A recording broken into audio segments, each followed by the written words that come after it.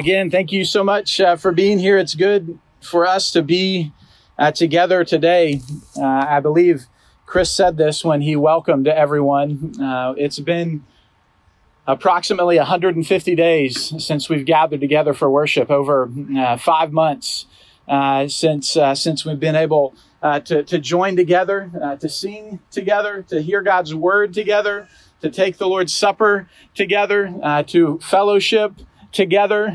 There's been a long time where we haven't been in person. While I'm grateful for the grace of technology and media that we've been able to continue to journey together in God's Word and hear God's Word together and be able to encourage each other through small groups on Zoom and Bible studies and various outlets like that. There's nothing like being together as God's people. In fact, as I think about joy today, and we continue in our series in the Psalms, I chose the topic of experiencing joy and gladness because my prayer was that today would be marked by joy and gladness. That today would be a day where we experience joy and gladness, not just in theory, but in practice. And as I was thinking about this idea of joy, of experiencing joy and gladness. Today we're going to be in Psalm 107, but I couldn't help but think also about another psalm. So before you look at Psalm 107, I want to read from Psalm chapter 42. Psalm 42. This psalm is really a song that the worship leader, the choir director, so to speak, for the people of Israel would write for the people of Israel to read. And it begins with a longing, with a desire. It says, "As the deer pants for flowing streams, so pants my soul for you. O God, my soul thirsts for God, for the living God. When shall I come and appear before God?" He says, "My tears have been my food day and night, while they say to me all day long, 'Where is your God?'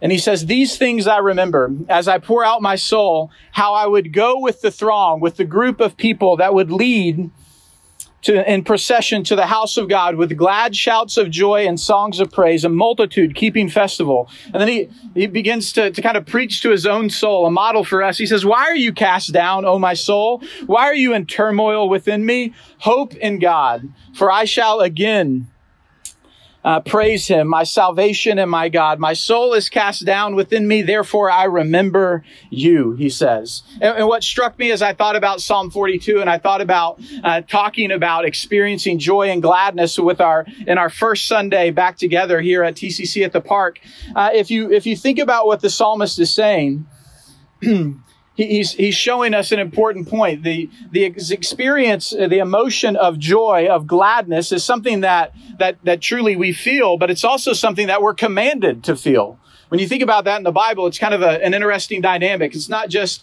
like some of the other emotions that happen to us when various circumstances come our way. Joy happens to us, but it's also something that we're commanded to pursue, to choose, to live in, to experience. And here's the thing about God's commands. All of God's commands. God doesn't give us a command that he doesn't also enable us to keep. All of his commands, he enables us through his word, by the power of the Spirit, through faith in Christ. He empowers us to actually experience, to obey. So he commands us to have joy. He commands us to be glad. But then he gives us the means of grace to do that. And here's just what I want to point out as I think about Psalm 42 and what it means for us today. The psalmist is telling us one of the keys for fighting for joy, one of the keys for experiencing joy. When our troubles are overwhelming, when our troubles that keep us up at night, our troubles that lead to fear, our troubles that lead to tears, the troubles that come because we live in a sin-stained world, as well as the troubles that come because we are sinners. When we think about our trouble, how can we have joy? What will God help us? How will God help us to have joy in the midst of our trouble? And the answer in Psalm 42 is the people of God. He says, when I'm weary and when I'm overwhelmed, when my tears have been my food day and night, what I remember is how I used to go with God's people to the house of God and praise him. And there's something particularly powerful about being with God's people and how God's word ministers to us and God's people encourage us and build us up. Now, to be clear, God's people aren't the answer for all our troubles, right? We aren't the answer for each other. The answer is God. The psalmist says, hope in God. The psalmist says, praise God. The psalmist says, my salvation is found in God. But who helps us to hope in God? Who helps us to remember our salvation in God? Who helps us when we're weary with troubles?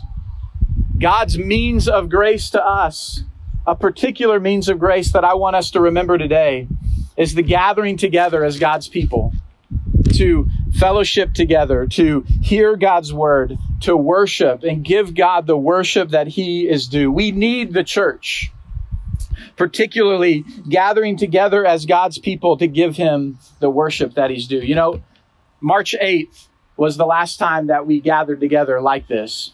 And on March 8th, I think I had forgotten a little bit about the joy of being together as God's people. And so my prayer today is that we don't forget the joy of August 9th. Not just really of August 9th, but the joy of what we are doing here together. The joy of being together as God's people, sharing in this worship together. And so as we continue to Psalm 107, I want to take a minute just to thank God and to pray over our time together and jump into God's word this morning. Let's pray. Let's pray together. Father, what a joy to be together. What a joy to come to this place today to give you the worship that you're due. God, it's been a journey that we have prayerfully sought you and desired to walk in wisdom, withholding from meeting to care well for one another, to love our neighbors. And Lord, our desire is as we meet, that you would meet with us, that you would encourage us, that you would build us up, that you would help us to continue to be the kind of people who hope in you in the midst of troubles, who love you in the midst of troubles. And then because of our hope in you and our love for you, God, that it would move us towards our community. It would move us to our friends and our neighbors to love our neighbors, God, to point them to you, to serve them in their trouble and their sorrows. God, would you meet with us today and build us up as your people? And would you use your word being proclaimed to speak a word that meets us right where we're at? And if there's anyone within the hearing of my voice who doesn't know you, who doesn't know the joy of knowing you and being known by you, God, would today be a day that you draw people to yourself? God, would today be a day that you allow salvation to spring up from the ground and renew in us, God, a joy for the salvation that we've received by grace through faith in Jesus Christ. God, use this time now. Use your word to do its work in us. We ask it in Jesus' name. Amen. Well, as we get started, I'm second guessing my decision to wear khaki pants and a button-down long-sleeve shirt. But nonetheless, I'm praying that the clouds come once more and cover the sun for us all. Somewhat ironic to preach on joy and perhaps not have very much joy as we sit under the sun. But I pray that we find today a joy that can meet us in any circumstance, whether we're in cool AC or under the beautiful sun. But you know, when we talk about joy, we've been talking about engaging our emotions, and we've said that to really understand what it means to grow spiritually mature is to also grow and be in the process of growing to be emotionally healthy. Allowing God's word to inform how we think and how we feel.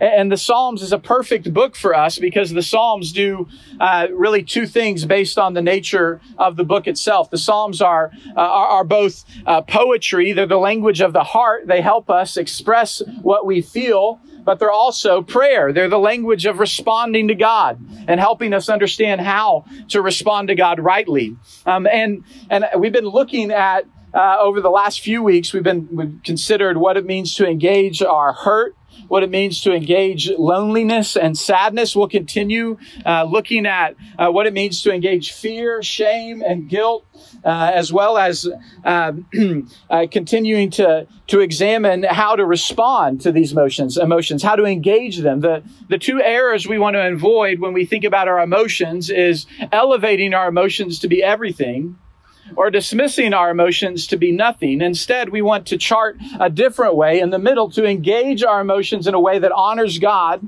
And in doing that, it will be for our good and for the good of others and the relationships that we have in our life.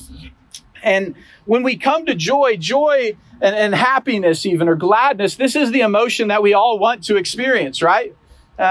When we think about hurt, we think about sadness or loneliness, those are things that come upon us that we have to figure out how to manage, how to respond to. But joy is what we all want.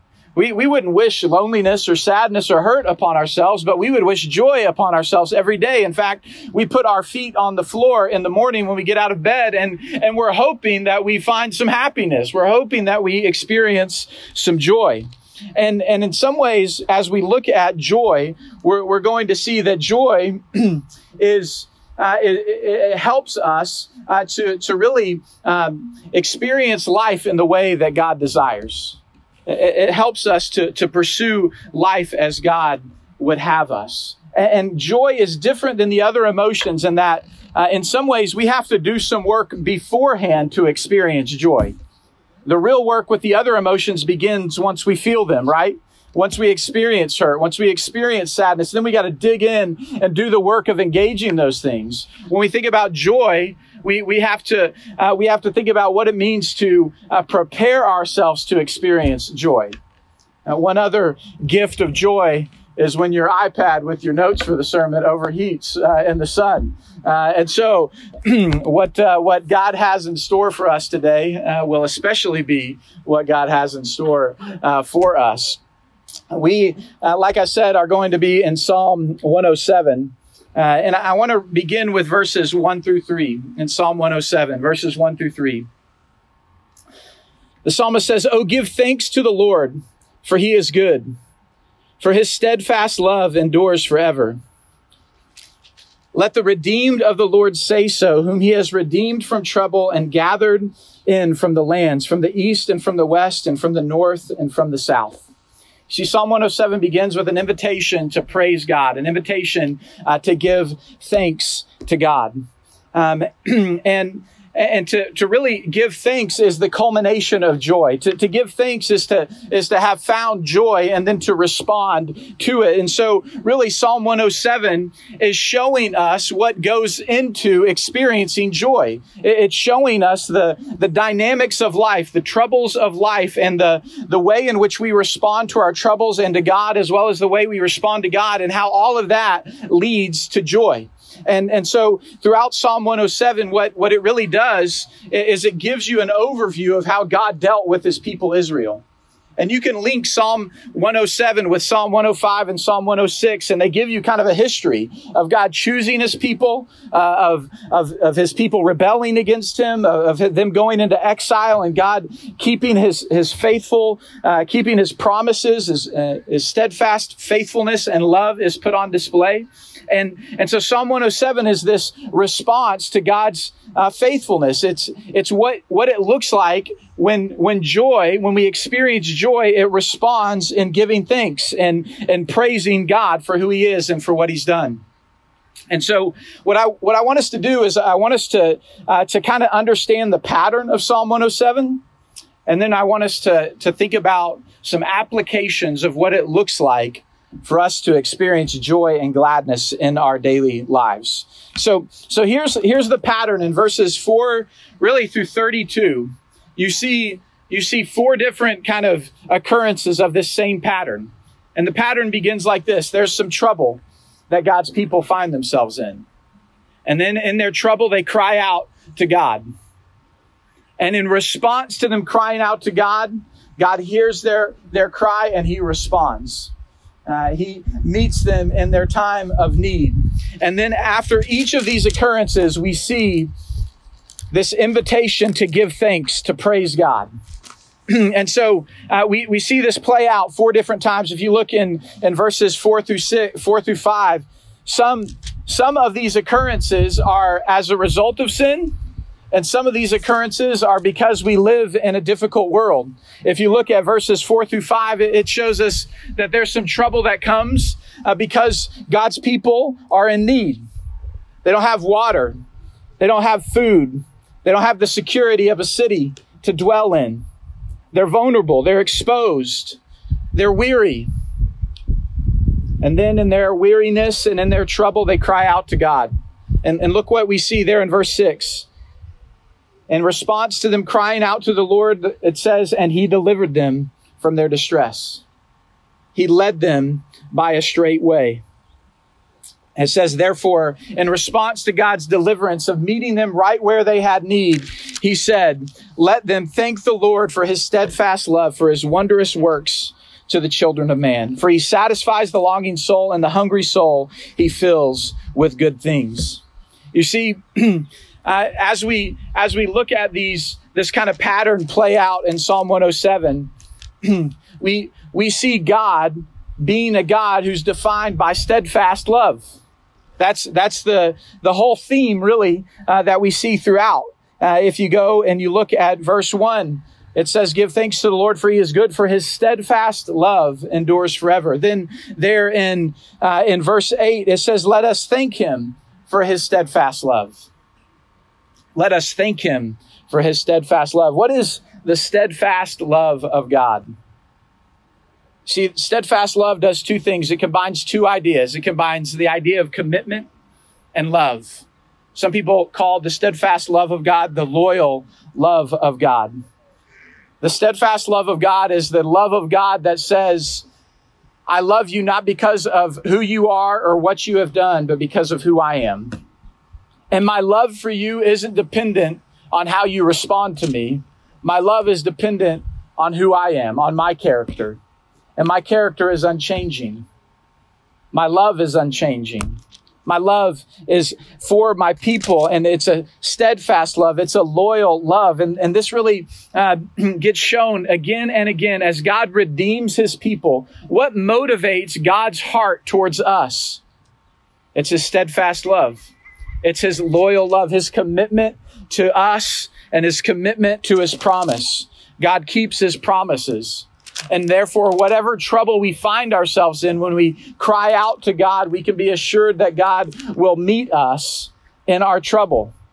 And it goes on, and we see in verses 10 through 12, we see that God's people find themselves in some trouble because of their sin. It says that they sat in darkness and the shadow of death, prisoners in affliction. They had rebelled against the words of God and spurned the counsel of the Most High. So he bowed their hearts down with hard labor, and they fell down with none to help. Here they are in bondage because of sin. And when we think about sin, and what we think about here, obviously God's people Israel, because of their sin, they were taken into captivity. They were taken into Babylon. We looked at the book of Daniel throughout this summer and saw how that played out for Israel. God is serious about sin, and he judges sin. But sin is also serious about doing a number on us. You see, when we look at the sin here in verses 10 through 12, and if you skip over to verses 17 through 18, it says some were fools through their sinful ways, and because of iniquities, they suffered affliction.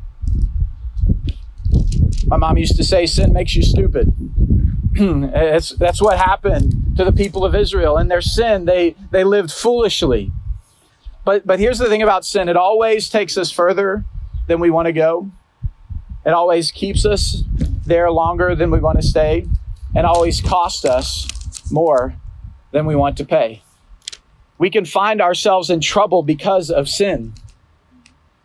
And whether we're in trouble because of sin or we're in trouble because of just life's circumstances and troubles, the same thing is true about God. Look what happens in verse 13. God's people are in trouble because of sin, and they cry out. They cry out to the Lord, and he delivers them from their distress. There's no cleaning up their act. There's no kind of getting their life in order and doing their best to kind of present themselves to God in the best possible way. None of that. They just cry out and God responds. I love that truth, that it doesn't matter where we find ourselves. Whenever we cry out to God, God is able to hear us and respond. Whatever trouble you find yourself in, trouble because life is hard, or trouble because sin has taken you somewhere that you wished you weren't, there you can cry out to God and God responds. And we see this play out again in we mentioned verses 17 through 18. Because of sin, they cry out to God. In verses 23 through 26, we see that God's people are in a serious a circumstance that's marked by fear, that's marked by danger. It says that they're basically in this storm, and the storm is about to overwhelm them.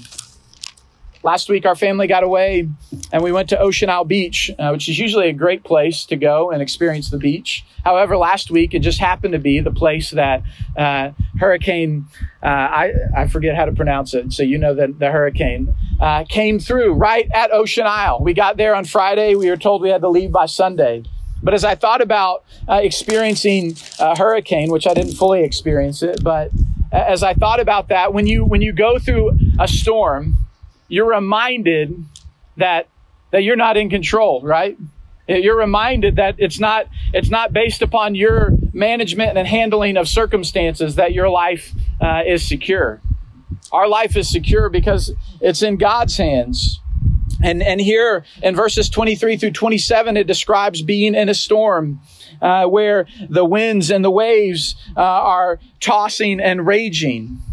And there in their trouble, they cry out to God, and God responds. And so the reality of when we think about experiencing joy and gladness, we think about what it means to be happy. You know, I think sometimes here recently, especially within the church, we kind of pit joy and happiness against one another. And usually it goes something like this. Happiness is temporary, and joy is more permanent and abiding. And I think to some degree that can be true. But I believe that everyone wants to be happy. I believe that God made us to be happy. God made us to experience joy. God is a joyous God. And so when we think about happiness and we think about joy, I don't think we need to pit them together. I think the reality is we need to think about authentic happiness and false happiness. False happiness is superficial. It's just kind of based on, on the right circumstances coming together. It's often circumstantial. When things work out rightly, I'm happy. And if not, don't cross me, right? If I haven't had coffee, I'm not happy, right? There's all kinds of kind of temporary circumstances that can define the kind of superficial everyday happiness. I'm not saying any of that's bad. But I think that the biggest thing about happiness is we sometimes equate it with like the happy-go-lucky mentality or the kind of positive spirit about going through life. And the reality is we all experience joy some way. We express it in different ways. Some are particularly bubbly and excited. Some are a little bit more melancholy and sober about life. It doesn't matter how it's fully expressed, but there's a call to joy for all of us. And this joy isn't rooted in our circumstances. In fact, you could say it this way. One preacher, Charlie Dates, says it this way. He says, joy isn't circumstantial, but joy is consequential. It follows from believing certain things about God and believing certain things about ourselves in relation to God. So happiness isn't circumstantial based on everything playing out right in our lives, but it's consequential in that it comes out of believing rightly about God. When I looked up definitions for joy and gladness in preparation for this sermon, I really was struck by how often people just assume a certain definition of joy and gladness. We just kind of assume that we know what it means. And I, to the degree that you can have joy and happiness in seeing a friend that you haven't seen in a while, or seeing your kids laugh, or a family member have something good happen to them, or you can have joy when you see a beautiful sunset, or you can have joy when you have fulfillment in your work. You can have joy when you, when you hear a good joke and you have a good laugh. Like, all of those things are good, and it's God's common grace. All of that joy is there for us to experience. I'm not here to give you tactics for how to laugh and have a more, a more positive, upbeat outlook on life. Like, that's not fully where I think God's taking us. There's a spiritual joy, a Christian joy that God commands us and that we're to experience no matter the circumstances in our life. No matter the circumstances. And I think that's when I look at Psalm 107, you see all kinds of trouble, and out of all kinds of different trouble, God's people are rejoicing. God's people are experiencing gladness, not merely because of their circumstances, but because of God at work in their circumstances.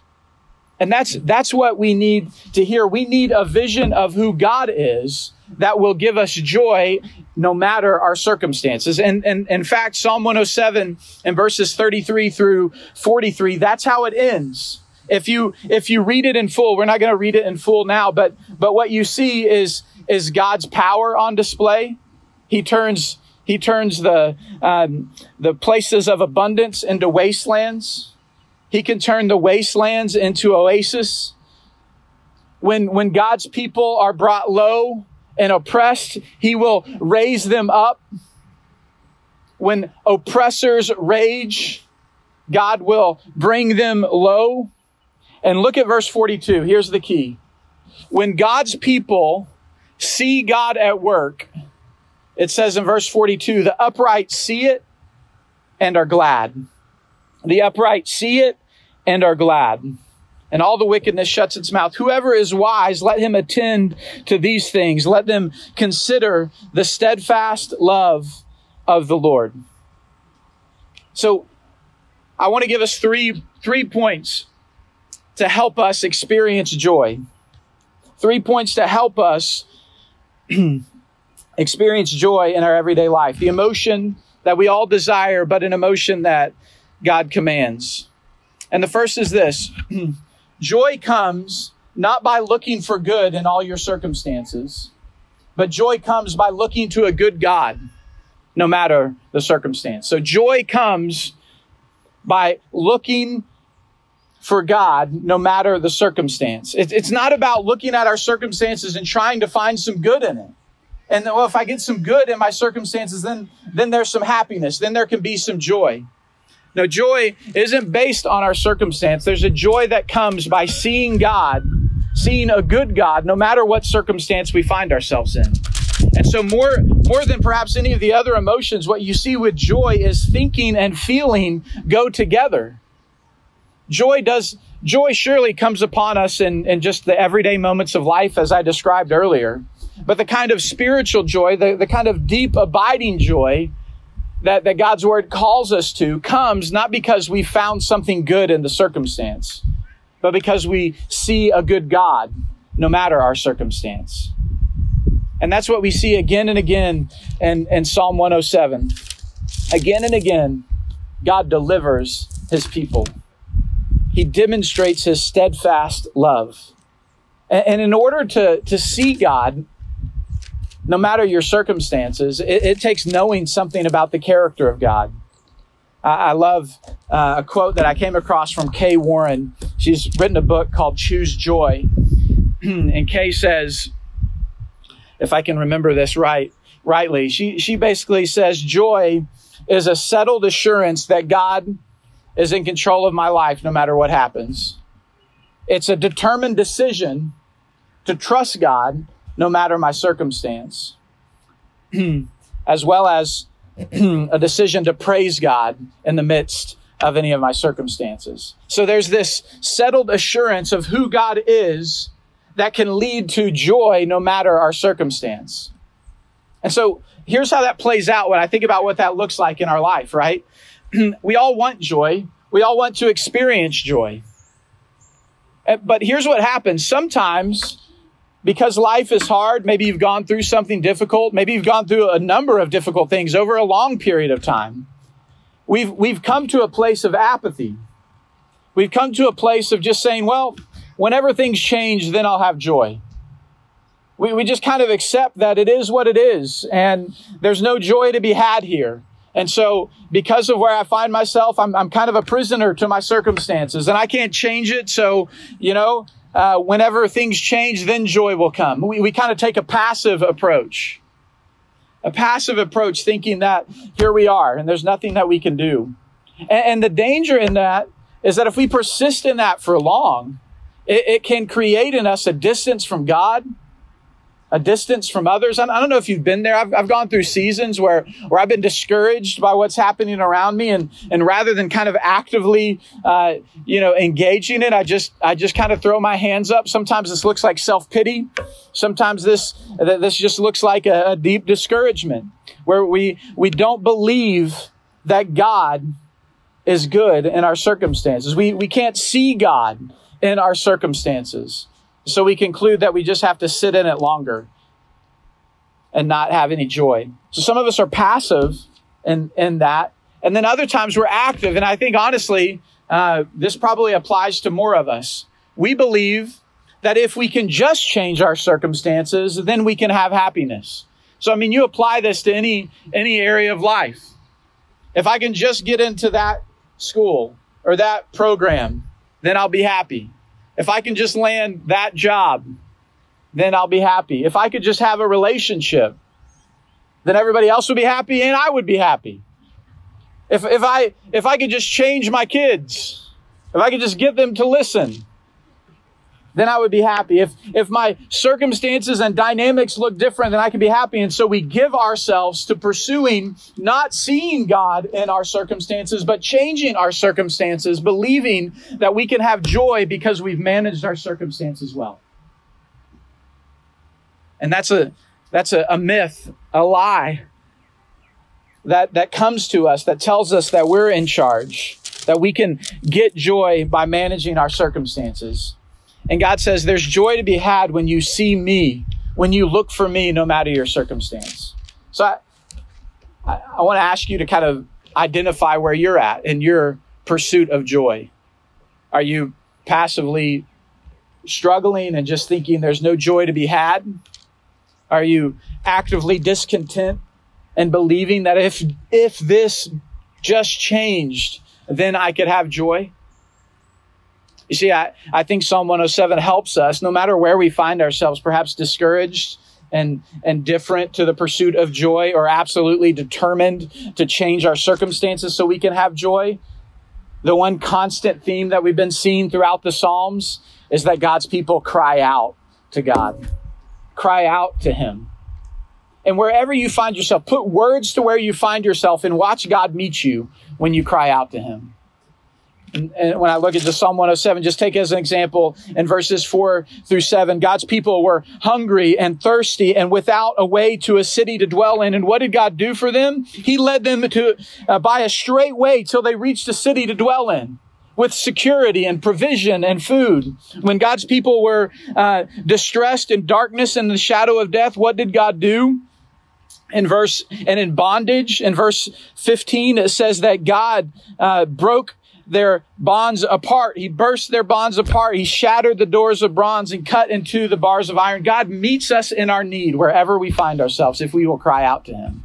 So joy comes not because we find good in our circumstances, but because we look for a good God in our circumstances. And then I would also say that joy requires that we live with our whole heart in all of life. We've been looking at the emotions over these last few weeks, and we've said that God has given us our emotions as a gift, and we're to engage our emotions in such a way that honors Him, in such a way that loves others, and in a way that would help us to think and feel rightly. And so joy really is, as we've been referencing, one of the books that's been helpful to me is a book by an author named Chip Dodd called The Voice of the Heart. He actually covers joy as the last emotion in his book, because he says that joy requires experiencing and engaging all our emotions rightly. It requires us to live with our whole hearts. He says that joy is for the courageous. Joy is for those who are willing to be hurt, those who are willing to walk through pain, those who are willing to desire and not have that desire met, those who are willing to go on a journey, trusting God to lead them in a way. That joy comes when we live with our whole heart in all of life, in the ups and the downs. And the reason that's important, think about it this way. If you've been hurt or you've hurt someone else, but you fail to actually engage that and seek healing, you won't have joy if you're shackled in resentment. If you've experienced loss of someone you love or some opportunity or dream that you've had, there can't be joy if you don't appropriately grieve the loss, right? Our sadness is meant to show us how much we valued something or someone. If we don't process that grief, how will we experience joy? If we're experiencing loneliness, and loneliness is what God gives us to move us towards relationships, but we stay in isolation, we won't know the joy that God has for us in relationships. It requires us to live with our whole heart. And so here's when I think about what we're doing as we look at Psalms and we talk about joy, is God is challenging us not just to say, well, life is what it is. You ever gone through something and somebody said to you, hey, just don't let it get to you. Hey, just, move on. And no doubt in some circumstances, we do need to kind of, keep our heads up, when somebody does something, we keep to the high road, whatever the circumstances may be. There's wisdom in those things. But you can't go through life failing to live how God's designed you and expect to experience joy. If God's designed you with emotions that are tools to help you live as He intends in this world, and yet you fail to engage them, you fail to engage your heart, we won't know joy. Our joy will be muted at best or absent at worst. Joy requires us to live with our whole heart in all of life. And then ultimately, joy, while it is a gift, joy is something we must fight for on a daily basis. Happiness. True happiness, authentic happiness and joy is something we must fight for on a daily basis. You see, joy is something we experience. It's an emotion, and yet it's a command. Be glad in the Lord, the psalmist says. Rejoice always, Paul says in Philippians. Joy is something that God commands, and therefore we must fight for. If I had to poll everyone, my guess is that we don't always experience joy on a daily basis. My guess is that we're not always enjoying the happiness that we wished that we had. So therefore, we must fight for it. And really, what you see continually throughout the Psalms is a fight for joy. Going to God and taking our troubles to God and asking God, help me to desire you. Help me to delight in you. Help me to be satisfied in you. God, help me to be content in you. That's where joy is found. Joy is found in continually looking to God. Joy is about seeing God. And so what we do when we fight for joy is we fight to have eyes to see God. And there's probably no one that I think has spoken on this or challenged, at least me, on the topic of fighting for joy more than an author, a pastor named John Piper. He has a book called When I Don't Delight in God, When I Don't Desire God. And it really is about how to fight for joy. And here's what I think we need to fight for joy. In order to fight for joy, we have to put ourselves in the streams that God intends that nourish joy in our daily life. And so here's some tactics that keep us in the streams of God that nourish joy in our daily life. And the first is this. The first is commit yourself to put away sin in your life. We saw it in Psalm 107. Psalm 107 tells us that sin leads to trouble. Sin leads to sorrow. Sin puts us in spots that we don't want to be. It does things in us and to us that we wish it didn't. It hurts others because of what we've done. And if you want to fight for joy, you have to fight sin. You have to fight sin and turn away from sin. Cry out to God in sin. To cry out to God in sin is what the Bible calls repentance. And the Christian life is defined by repentance. So as we think about what it means to fight for joy, what I want to ask you is, are you serious about sin? If you want to be serious about joy, if you want to have deep, abiding happiness, be serious about sin. Fight sin wherever it finds itself in your life.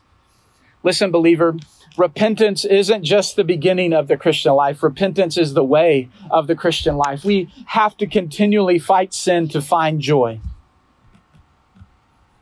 And if you don't know Christ, you're listening to this, and the joy, the happiness that you're seeking, that you want, it's found in God.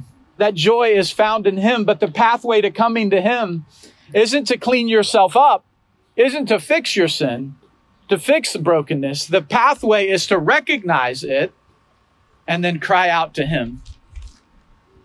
Because God's steadfast love was most fully displayed on the cross, where Jesus died in our place for our sin and rose from the grave. And therefore, His love for us isn't dependent on what we do for God, but His love is dependent on what He did for us. And it's a loyal love that's not dependent on how well we get our act together, but it's a loyal love based on His unfailing commitment to us, a commitment that was displayed in the cross. Believer, keep coming back to Jesus. In order to have a settled assurance that God is for you, you need look no further than the cross of Christ, that He is for you. And if you're wondering today if God is really for you, if you really can know Him, He demonstrated His love for us, and that while we were sinners, Christ died for us. Would you come to Him? Would you cry out to Him like the psalmist, acknowledging your sin and asking Him to deliver you? And if you want to talk to somebody about that, we would love to talk to you after the service and help you decide to follow Christ and put resources in your hands that help you grow as a follower of Christ. So if we're going to fight for joy, we have to fight sin. But here's also what we have to do. If we're going to fight for joy, we have to find ourselves in God's Word. If you're going to fight for joy, you have to find yourself with God in His Word and in prayer. Chris mentioned this at the beginning, but here's what I believe. In order to be sustained in all of life's troubles, to have joy, we have to have a big view of who God is. So here's my challenge to us. To have a big view of God is to know His character and His promises. So here's my challenge. I want you to find some scriptures, some verses in Scripture that speak of God's character, that speak of God's promises, and memorize them. Because the fight for joy requires us to find ourselves with God. But when the troubles come, you may not have time to crack open your Bible. Sometimes the troubles are so heavy that you don't even have the desire to crack open your Bible. And what happens in that moment when you've memorized God's Word, when you've hidden God's Word in your heart? You call it to mind. The fuel to fight for joy comes from God's Word and finding yourself in God's Word. I would also say this: to fight for joy means to make it a priority to be with God's people. We've been committed as a church to put ourselves in a virtual format. Over these last few months, we're seeking to gather outside for worship over this next month, and we're praying for God's wisdom to navigate the fall. But the one thing that we can't do, even if we are physically distant from one another, we can't be relationally distant from one another. Just like we saw in Psalm 42. When life is hard, when troubles are overwhelming, when we can't find joy, God intends for God's people to fuel the pursuit of joy together. It's a pursuit of joy together. I love what Paul says in to the church at Philippians. He says, my desire is to continue in the work for your growth, your progress in joy. He wants them to grow in joy. When I think about what God is calling us to do here at TCC, my prayer in part is that God would help us to be a place, a church that helps people find true and abiding joy in God, true and abiding joy that's found in Christ. We have to put ourselves in the streams of God's provision so that we can experience joy as God intends.